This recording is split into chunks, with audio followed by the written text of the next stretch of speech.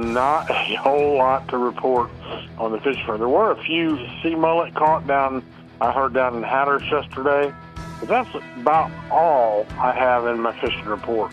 And we have very little effort going on because this is a week when there just aren't many charters go offshore. The private boaters or the yachts, in other words, they're traveling. Most of them are headed for warmer places now.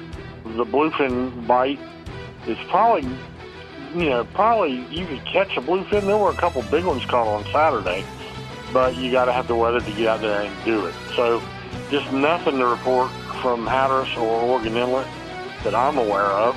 And then our buddy Tony Lombardi, the Walking Angler, he started stalling around yesterday.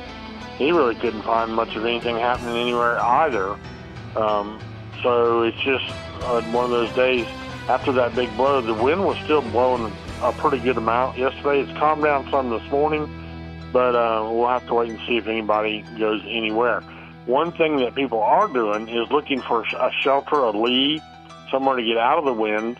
And so there's some activity around places where you can fish up and down the Subject Point Highway, or maybe even further west over towards Belhaven.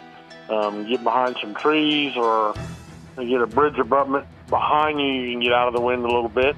But and if you go there, this is the time of year we have a pretty good speckled trout bite. But even that was quiet yesterday.